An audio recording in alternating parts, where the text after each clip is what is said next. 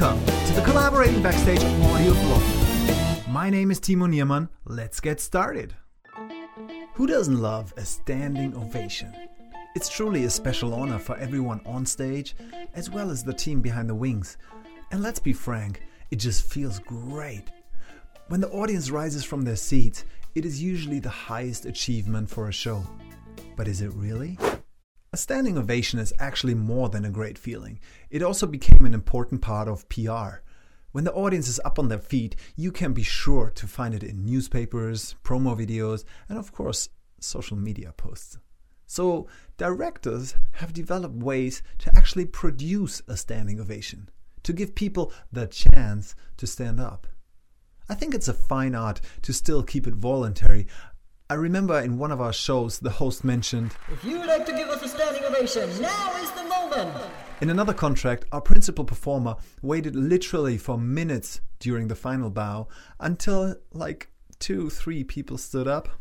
Maybe they actually wanted to leave. He then fell on his knees and pointed at them and sent them kisses. He made such a big scene until the rest of the audience realized, oh, he wants a standing ovation. Oh well, so they stood up. Standing ovation, big success, right? A similar yet very different example happened when we performed at one of the most prestigious TV shows in France. It was a very big day for me, and I was nervously watching the rest of the show while I waited to go on stage myself. First scene, boom, standing ovation. I was impressed and scared at the same time. Second scene, boom, another standing ovation. And it continued that way. The audience was literally trained to get up on their feet after every act. So by the time we were on, our standing ovation felt kind of spoiled already. Conclusion. A standing ovation, just as much as any other exchange, depends on the cultural setting. Germans, for example, hardly ever stand up, but if they do, it means a lot. With an American audience, it's a lot more common to have a standing ovation. But then there are also different theater habits.